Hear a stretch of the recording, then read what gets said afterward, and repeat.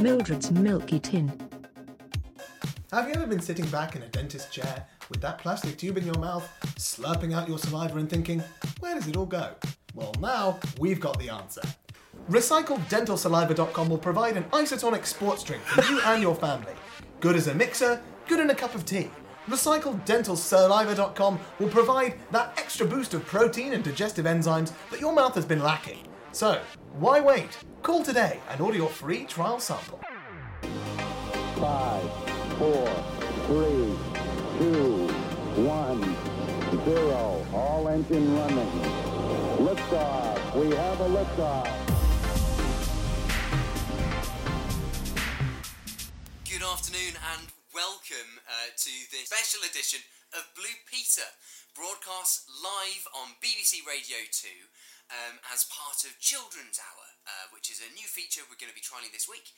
And I just want to describe the environment we're in today. So we're on the South Downs. It's lovely and sunny out here. And we've got three of your really best loved presenters with me. So I'll just let them introduce themselves. Hi, I'm Charlie.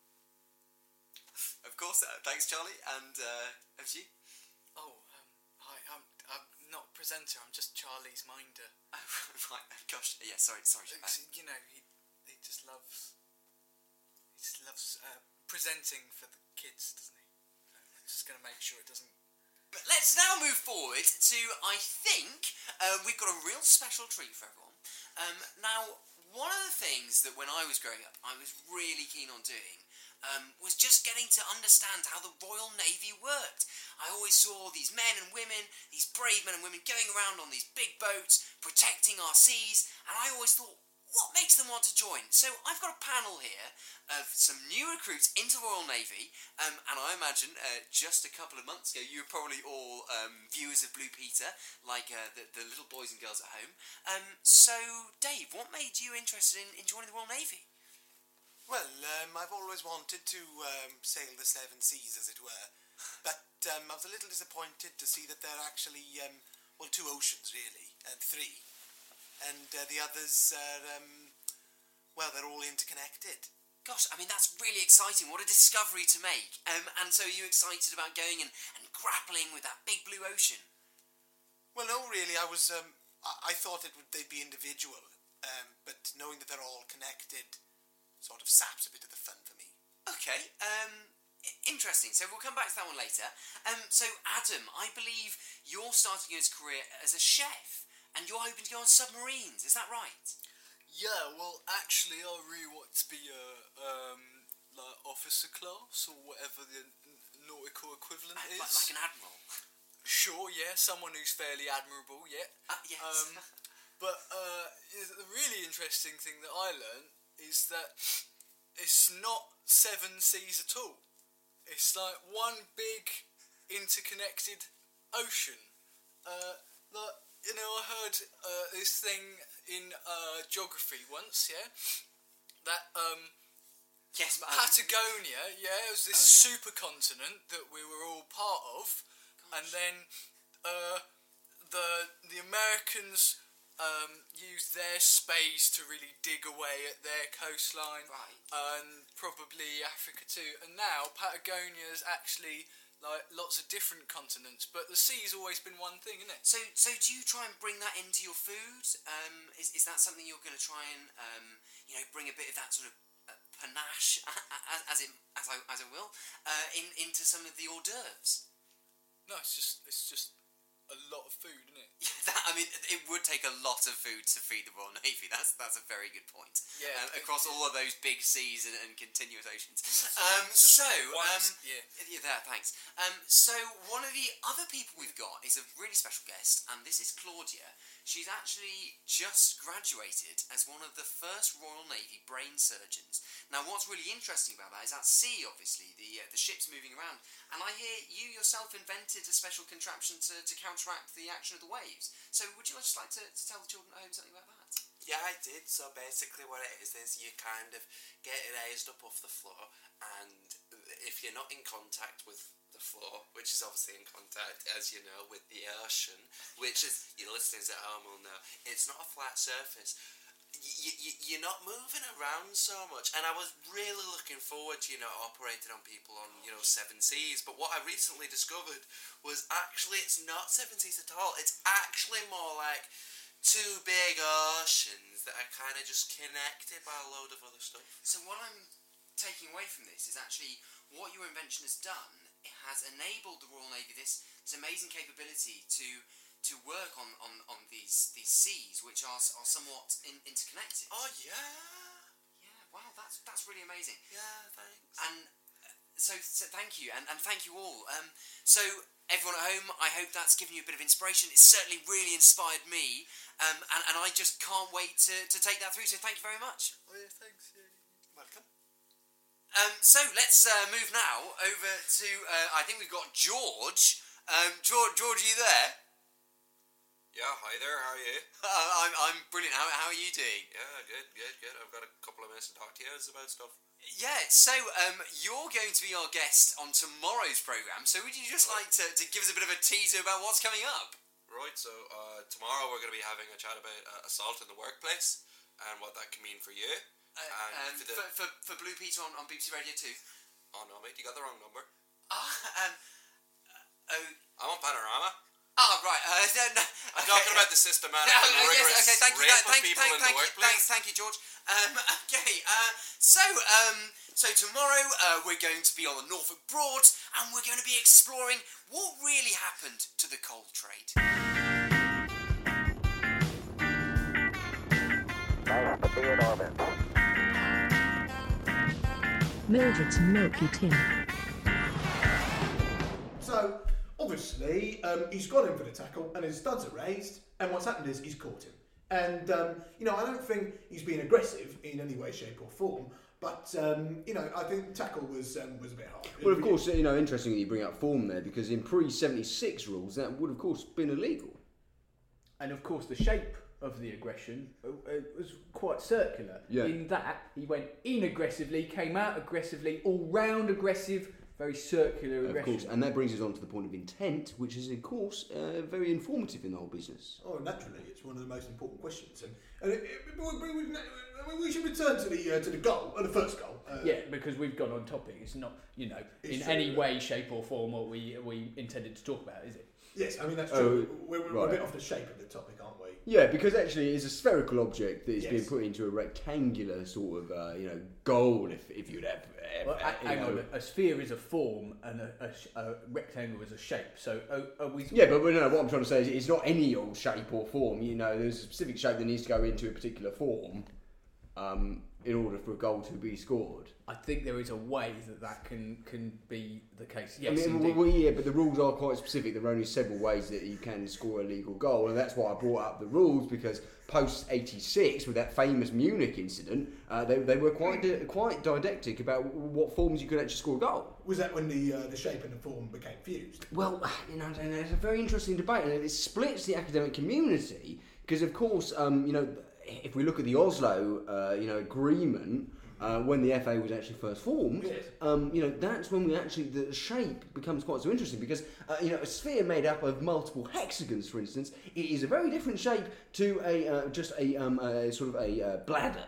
Well, there you go. It's a form made up of two regular shapes, but yes, it's a good point. Joe Sheffer makes an excellent point in his paper of 1909 about this, in the way that the shape and the form inform the aggressive shape and form of the game of football. Oh no, that's very funny, because the other thing that's also wrapped up in Mr. Sheffer's analysis is the bureaucracy and the different That is forms that very you do funny, have to yes. fill in when you do substitutions. Well, and we can't forget that. Well, I have to disagree with you there. And I have to disagree with you there because having read the paper, I happen to think, I have to, I have to disagree with you in some way, in some shape and in some form. He has to. He has to disagree. Has to. And in what shape or form are you going to do that? Why do you have to disagree? Had to? You had to. I had to. I felt compelled to, really, because in terms of shape. Oh, it was compelling that made Yeah, you disagree. not only in terms of shape, but in terms of form also, Right. and in a way. I mean, really, in all three counts, I must say I disagree with you. Actually, Well, actually, I think you've got a pretty good point there. Any way you look at it, really. A lot of form to that argument, and what do you yeah, think I mean, about the shape and you also- shape the argument perfectly. The shape is also substantive, Yeah. and of course the way is integral. Well, I think that concludes footballing for the afternoon. Thank you, gentlemen, for tuning in. Tune in next week on this episode of Any Shape or Form.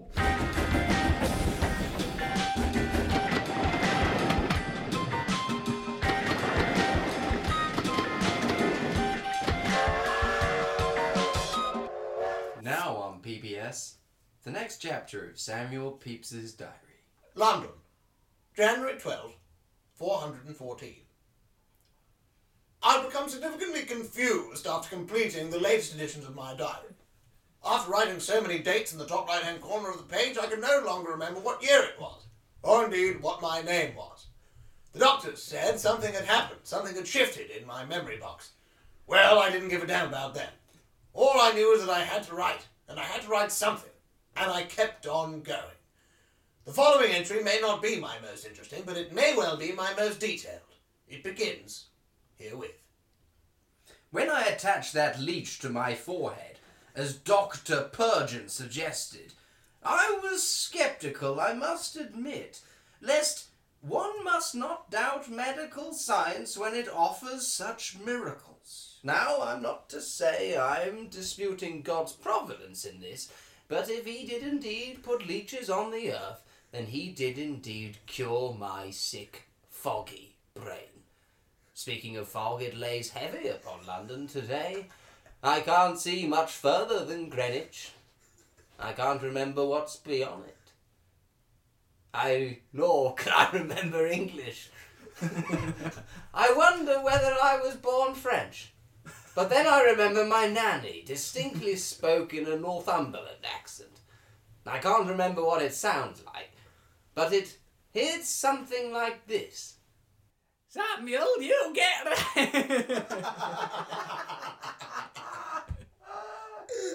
Samuel, now you listen to Nanny. You get thee right to bed. Yes, that's what she sounded like. Now, one of the things as I was walking down High Holborn today, I was thinking was, wouldn't it be sensible if all those ships in the Navy had one central point deciding what they did? Now, I just couldn't for the life of me think why this hadn't happened. After so many years of having navies with queens and kings, indeed, authorising the building of ships, and all these ranks and ratings of officers, why was there no central coordination body to strive for their function and finesse? Well, it occurred to me that the Admiralty was an institution that was indeed needed, and it would be needed in a building with several arches, so that we can, in, times yonder, say, oh, the Admiralty arches, I'll meet you there before dinner. And indeed, that's what we built, and it was there that we coordinated the function and finesse of ships. And I just couldn't believe that I hadn't thought of this before. I'm going to bury this book now, because everything's on fire. This entry is recorded in the dictionary of one Samuel Johnson, who found his dear friend Samuel Pepys's diary entry buried underground after the fire, dug it up, and included it in his entry under the letter S. The entry continues as follows. Samuel, Pepys. Erstwhile friend. Diary writer. Filthy cheat. cheese snedger, capital Waluga, and philandering floundering Fazavaza. Sick. Words I have decided to expunge from my new dictionary. Wargle-bodley.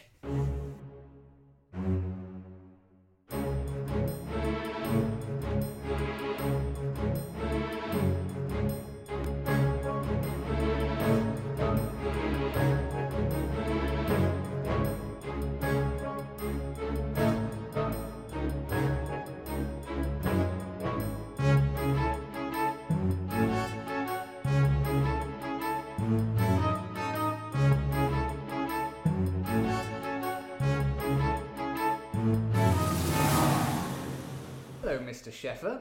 You've come before the committee today to submit your paper on the game of football and the way, the shape, and the form in which the game can be construed as cohesive to communal cohabitation in the British Isles.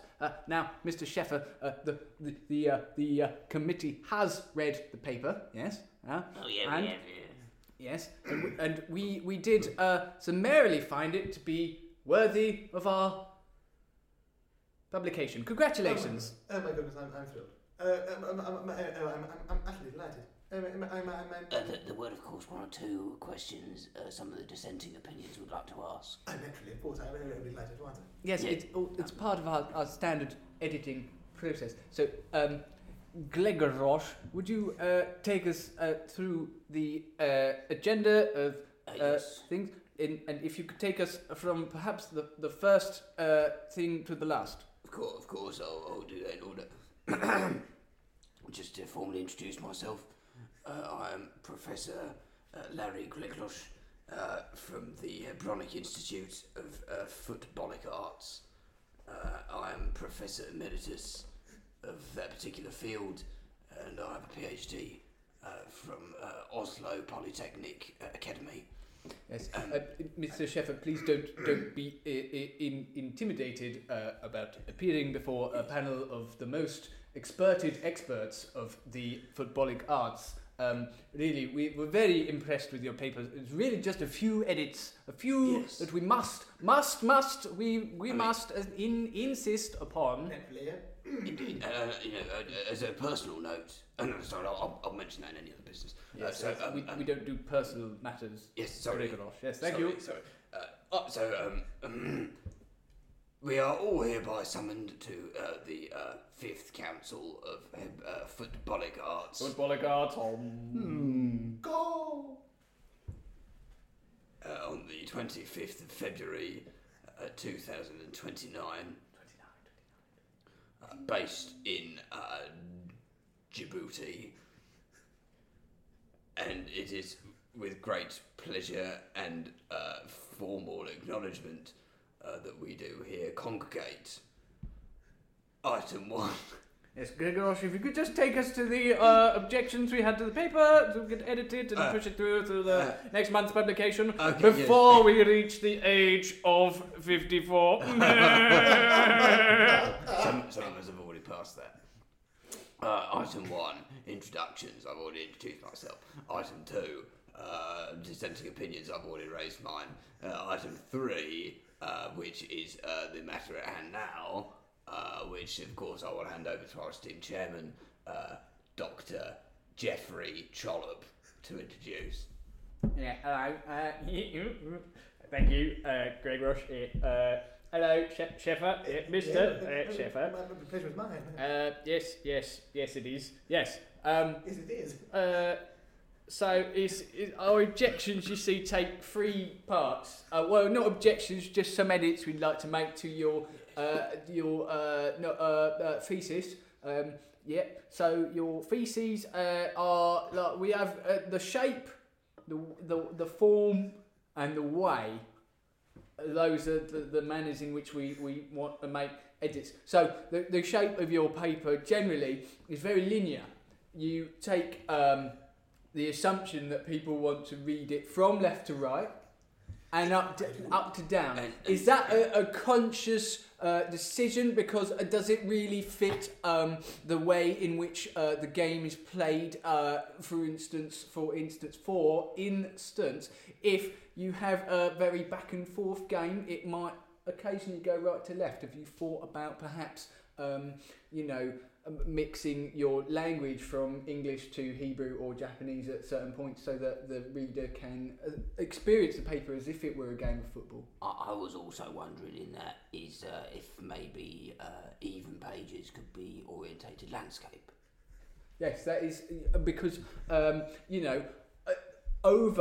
over, if you think about it, more than half, that's over, the majority, over half, more than half, the majority of the spectators in a stadium will be watching a footballer match, it's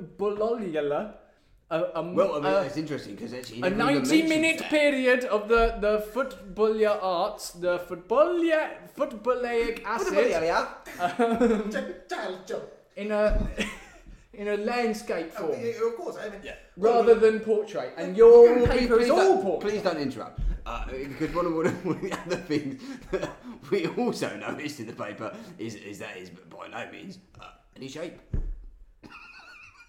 Well, I must address yes, this. you may now respond. My pleasure.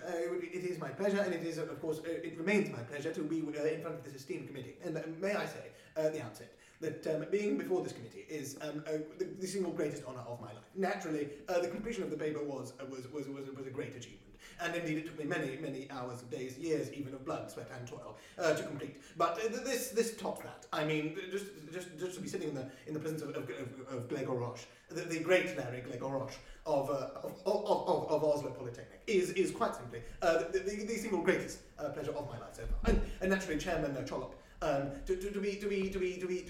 to be at your left-hand side, indeed to be at your right-hand side, or indeed in any orientation with you in the same room, it is bringing me so much pleasure that it is really going to be quite a challenge to adequately respond to your sharply addressed and inimitably concise critique of my paper.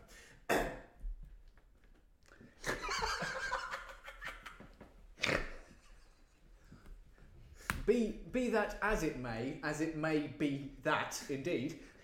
Could you, in fact, concisely, if that is a word, which it is not, in fact, could you concisely respond to our edits and see if perhaps there is any way, shape, or form that you could see fit to perhaps in your most noble expertise upon your own person, could you actually think about how you could change the shape of your paper? Yes, we're on that subject. Consider origami. Yes, but perhaps if I resubmit Which is actually a German art. Yes, so I learned earlier this evening before the microphone was turned on. If I were to fold, shall we say, the pages of the paper and resubmit, would this adequately deal? I suppose it would adequately deal with your critique. Well, maybe, but would the text still be laid in a format that would require unfolding, or would I be able to read it from the actual swan?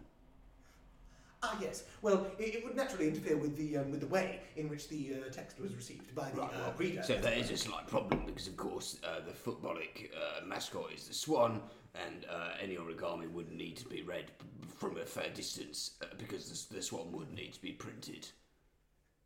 Well, naturally, feeding a swan into a printer ink cartridge is a challenge.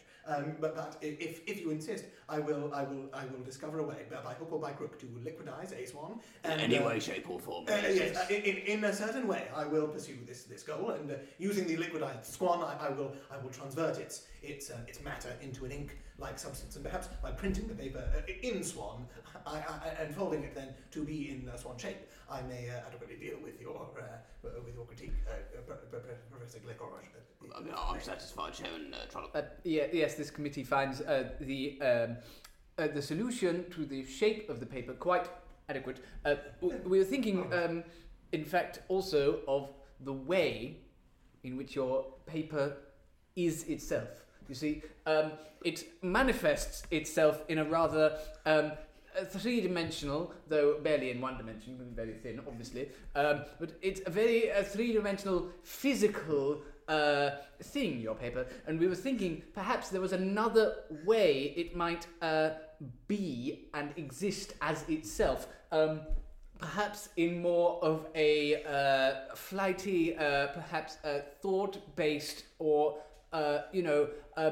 we could consume it in another medium, perhaps as a food, or is there another way that you could present your ideas other than a paper to our publication? Yes, I mean, one of the things I always say to my students is consider paper just a type of syntax, and what you can always do is think about syntax in another way, whether that might be through physical expression, such as dance. How do you make the paper communicate the message you want to send, and to whom are you sending that said message? Now, one of the things that's very interesting, if we think about this further, is when we get into the philosophical arguments of, say, Munch, or indeed Stündler. They were very, very precise. Yes, very precise in their interpretation of what language is and how one conveys that. So we'd be very interested in exploring your thoughts on how you might, as it were, lift it from the page. Yes, please answer now. My great pleasure, my great privilege indeed to respond to this second, and indeed more, if anything, more penetrating, and if anything, more illuminating, and if anything, more elucidating than the first criticism, which was, of course, legendary in its aspect and massive in its import.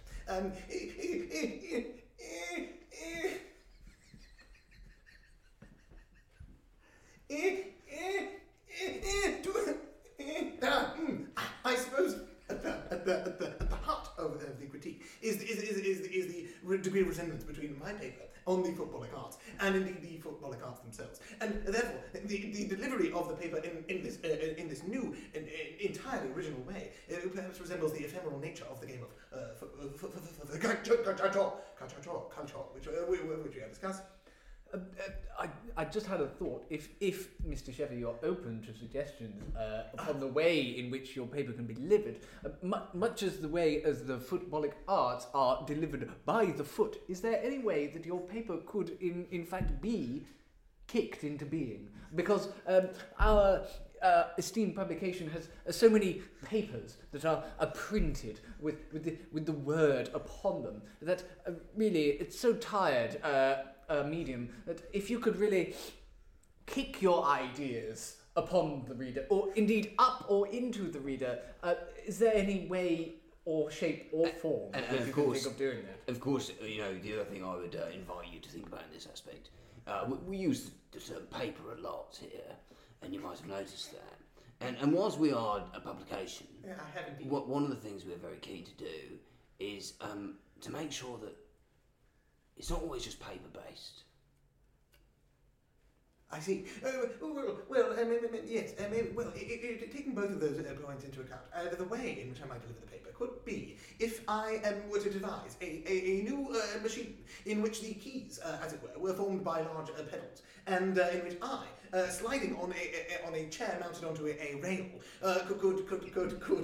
could navigate between the racks of keys, and using my feet instead of my hands, I could effectively punch out the lettering, which would form the words, which would in turn be sentences, which would flow into the massive body of my text. And in which font would this be? The font. Yes. I'm assuming at least Helvetica. I wish it may be difficult to obtain copyright to the use of Helvetica because of the newfangled nature of the typing machine. I may indeed have to invent a new font, which I will submit in advance for perusal so that I might know that it will meet with your approval. Given the strength of that answer, I'm more than happy to commend this man to receive the award. To me, Mr. Sheffer has described himself as a kind of a bicycling Gutenberg in the most wonderful manner. Really quite, I've never seen or heard or felt a man take criticism from this panel so constructively and positively as Mr. Sheffer has. It really is very encouraging. Now, there's one final thing we wanted to talk about with your. Let's not call it a paper any longer, but let's rather refer to it as an ideas vehicle, a vehicle for ideas, a vehicular vehicle, if you would. Yes. Given your feet are involved. Why not? Let's address the form in which it takes. We talked very much about the shape and the way, but the form of the paper. Have you read Plato? Do you mean the ceramics? I mean, Plato had his idea of his ideal forms. If a table were in heaven, what would it look like? If I were to say to you, think of a table, what are the very basic elements that you must think of to come up with a table? And if you could perhaps translate your kicked landscape and portrait origami swan ideas vehicle into an ideal platonic form, how would you achieve I mean, one of the things I always say to my students is, imagine you're growing up. Yes. He always says this to his students. Yes, go on. Imagine you're growing up, and you own an MP3 player. You can load music onto this player. Now, onto this MP3 player, you have a Pink Floyd album. Now, you only have a pair of a very basic set of polyphonic headphones that you've plugged in and you've listened to this. The treble quality is low, the bass quality is low, but you don't know this because you're not quite sort of au fait. Not an audio file. Yeah, quite. And then one day, you are given a pair of Bose lovely headphones, and these are groundbreaking Platinum 9V6s, and you listen to the album, and suddenly everything has changed. The bass quality is there is a tonal variation, the melodic values come through much stronger, and that treble range is suddenly going through your skull at a rate of knots that you have not yet experienced. Now, this is what's interesting when we think about the form of how we present footballic studies, and that's why I think Platonic visions are quite so important to have considered. That's what I always say to my students. Yes, well, I feel privileged indeed. I feel blessed to have received that from you, Professor Glegoros. I will treasure it, and I will repeat it to myself daily. It will become a sort of mantra. I may even tattoo it on a visible surface, the closest as possible to my eyes, so that whenever I glance into a mirror or a window or any other reflective surface, perhaps the chrome of a hinge on a shower door, I will be reminded of the wisdom and of the profundity of the depth of your being. And indeed, you're so yourself, Chairman. I cannot explain how dearly this Platonic ideal of the paper excites me. When I consider reducing it and indeed elevating it to the Platonic form, the blood is flowing irresistibly to my genitalia, and indeed I'm beginning to become lightheaded. Yes, wonderful, Sheffer. Well, if you could make those tiny little tweaks and get us back to us tomorrow, that would be wonderful. Goodbye, Sheffer! 5, 4, 3, 2, 1, 0. All engine running. Liftoff. We have a liftoff. The latest installation in the Imperial War Museum's 10 Downing Street Brexit War Room. The latest installation brought to you in Project 2300, looking back on moments that made Britain. And here we have the Prime Minister, Boris Johnson, making the most calculated decision of all.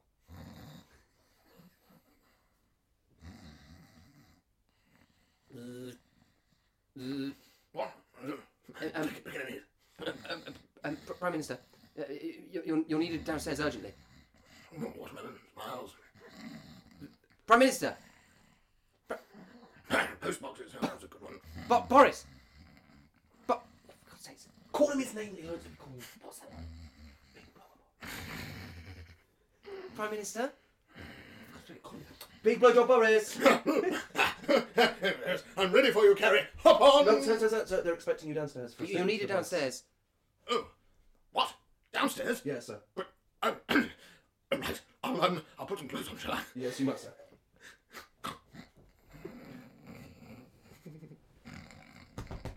Sir, are you ready? Big blowjob Boris. No, Carrie, I'm ready for you. Hop on! Sir, they're expecting you downstairs now. What? Oh, I'll, Put some clothes on? yes. Yes. I think you better. Yes, no, not your whiff bath outfit. Oh, right, Something more diplomatic. Yes, those are trousers. There you go. Sorry, I wouldn't get into blackface for today's press conference. I would just come downstairs. Oh, of course. No, don't come down the stairs. Just come Walk. downstairs. Thank you, Yeah, Boris. yes. Right, hold on, I just, before I have to meet people, I have to...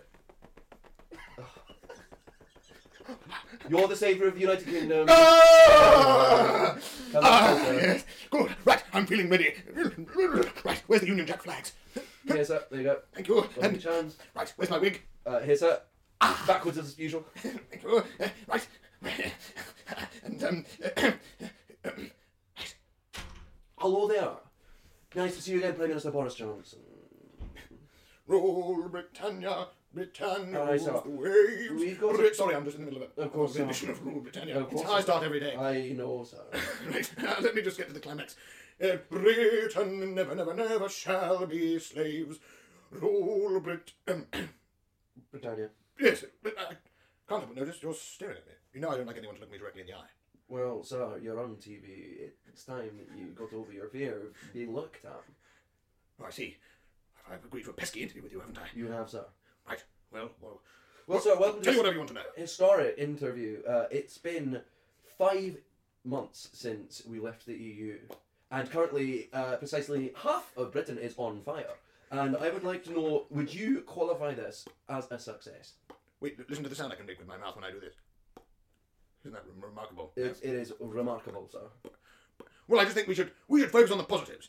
Half of Britain may be on fire, but half of Britain is doing just fine. There's the other half, spitting out the flames, banding together, filling up buckets from the village well, truly championing the great British spirit, and yes, half may be burning, but the other half that remains unburnt. So you would call this, yes, an unqualified success? I would call this the sort of difficult national reckoning we have to go through to put Britain back on the right track. You know what they say, when you're in a big hole, keep digging. And what happens then is eventually you get through to the other side of the planet. And when you're on the other side, then you can breathe. So your definition of a success is that half the country is currently not on fire? Well, yes, and I've had some very good advice, and I actually have my special advisor Dominic Cummings here to help me with the answer to this question. Yes, Dominic? Mr. Cummings, welcome. Hello. Hello, sir.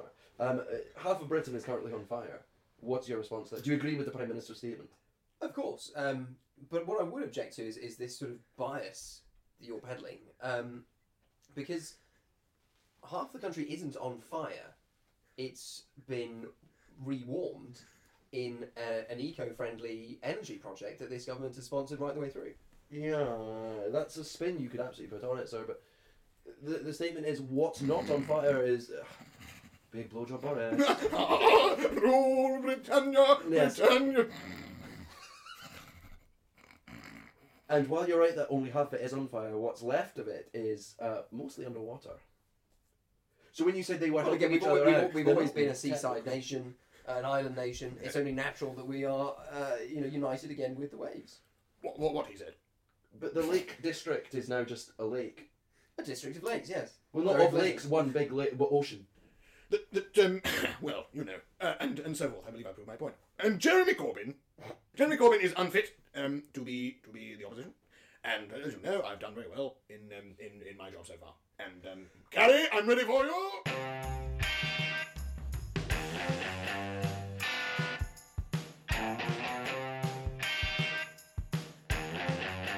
We didn't have tornadoes here until we started putting into traffic circles.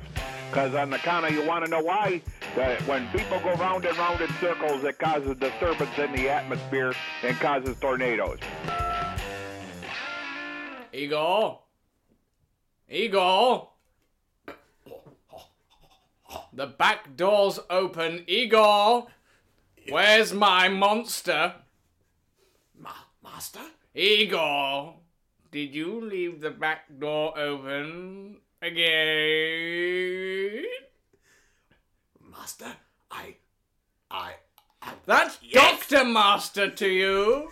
Dr. Master, please, I only left the back door open so that your monster could get a bit of air. But why are you interrupting our diplomatic congress? Fresh air, Igor.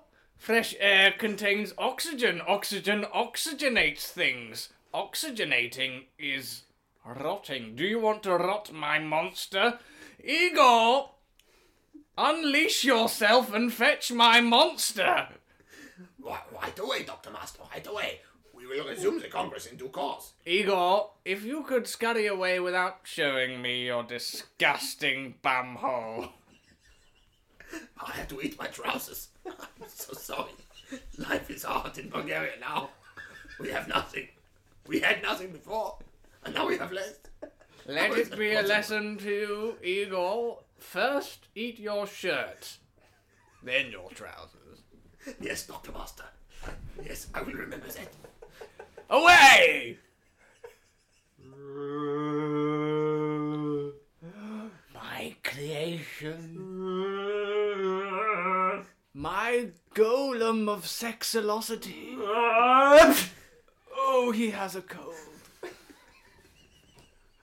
Oh, my coronavirus incorruptible. Daddy. Yes, Daddy. Dr. Daddy. Daddy. Come, my beauty, my monster. Come, I need a partner for the Jones's Bridge tournament on Wednesday. Yes. What do you? Left door open. Yes. Sorry. What, my monster, do you bid in response to 2 clubs? I didn't revise. I made friends. Oh, God! There's He's a young lost to me! boy The in one the true village. enemy of Bridge! Daddy, Dr. Denny, friend. Yeah, we've been sharing pear drops. Pedro. Oh, the mortal enemy of Bridge, a friend. Bridge? There's a bridge. Where's the bridge? I love bridges. Oh, no, pear drops and friends. Daddy, no.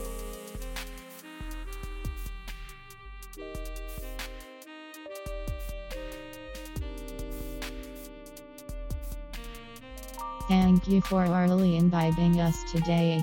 You've been listening to Mildred's Milky Tin. Please come again.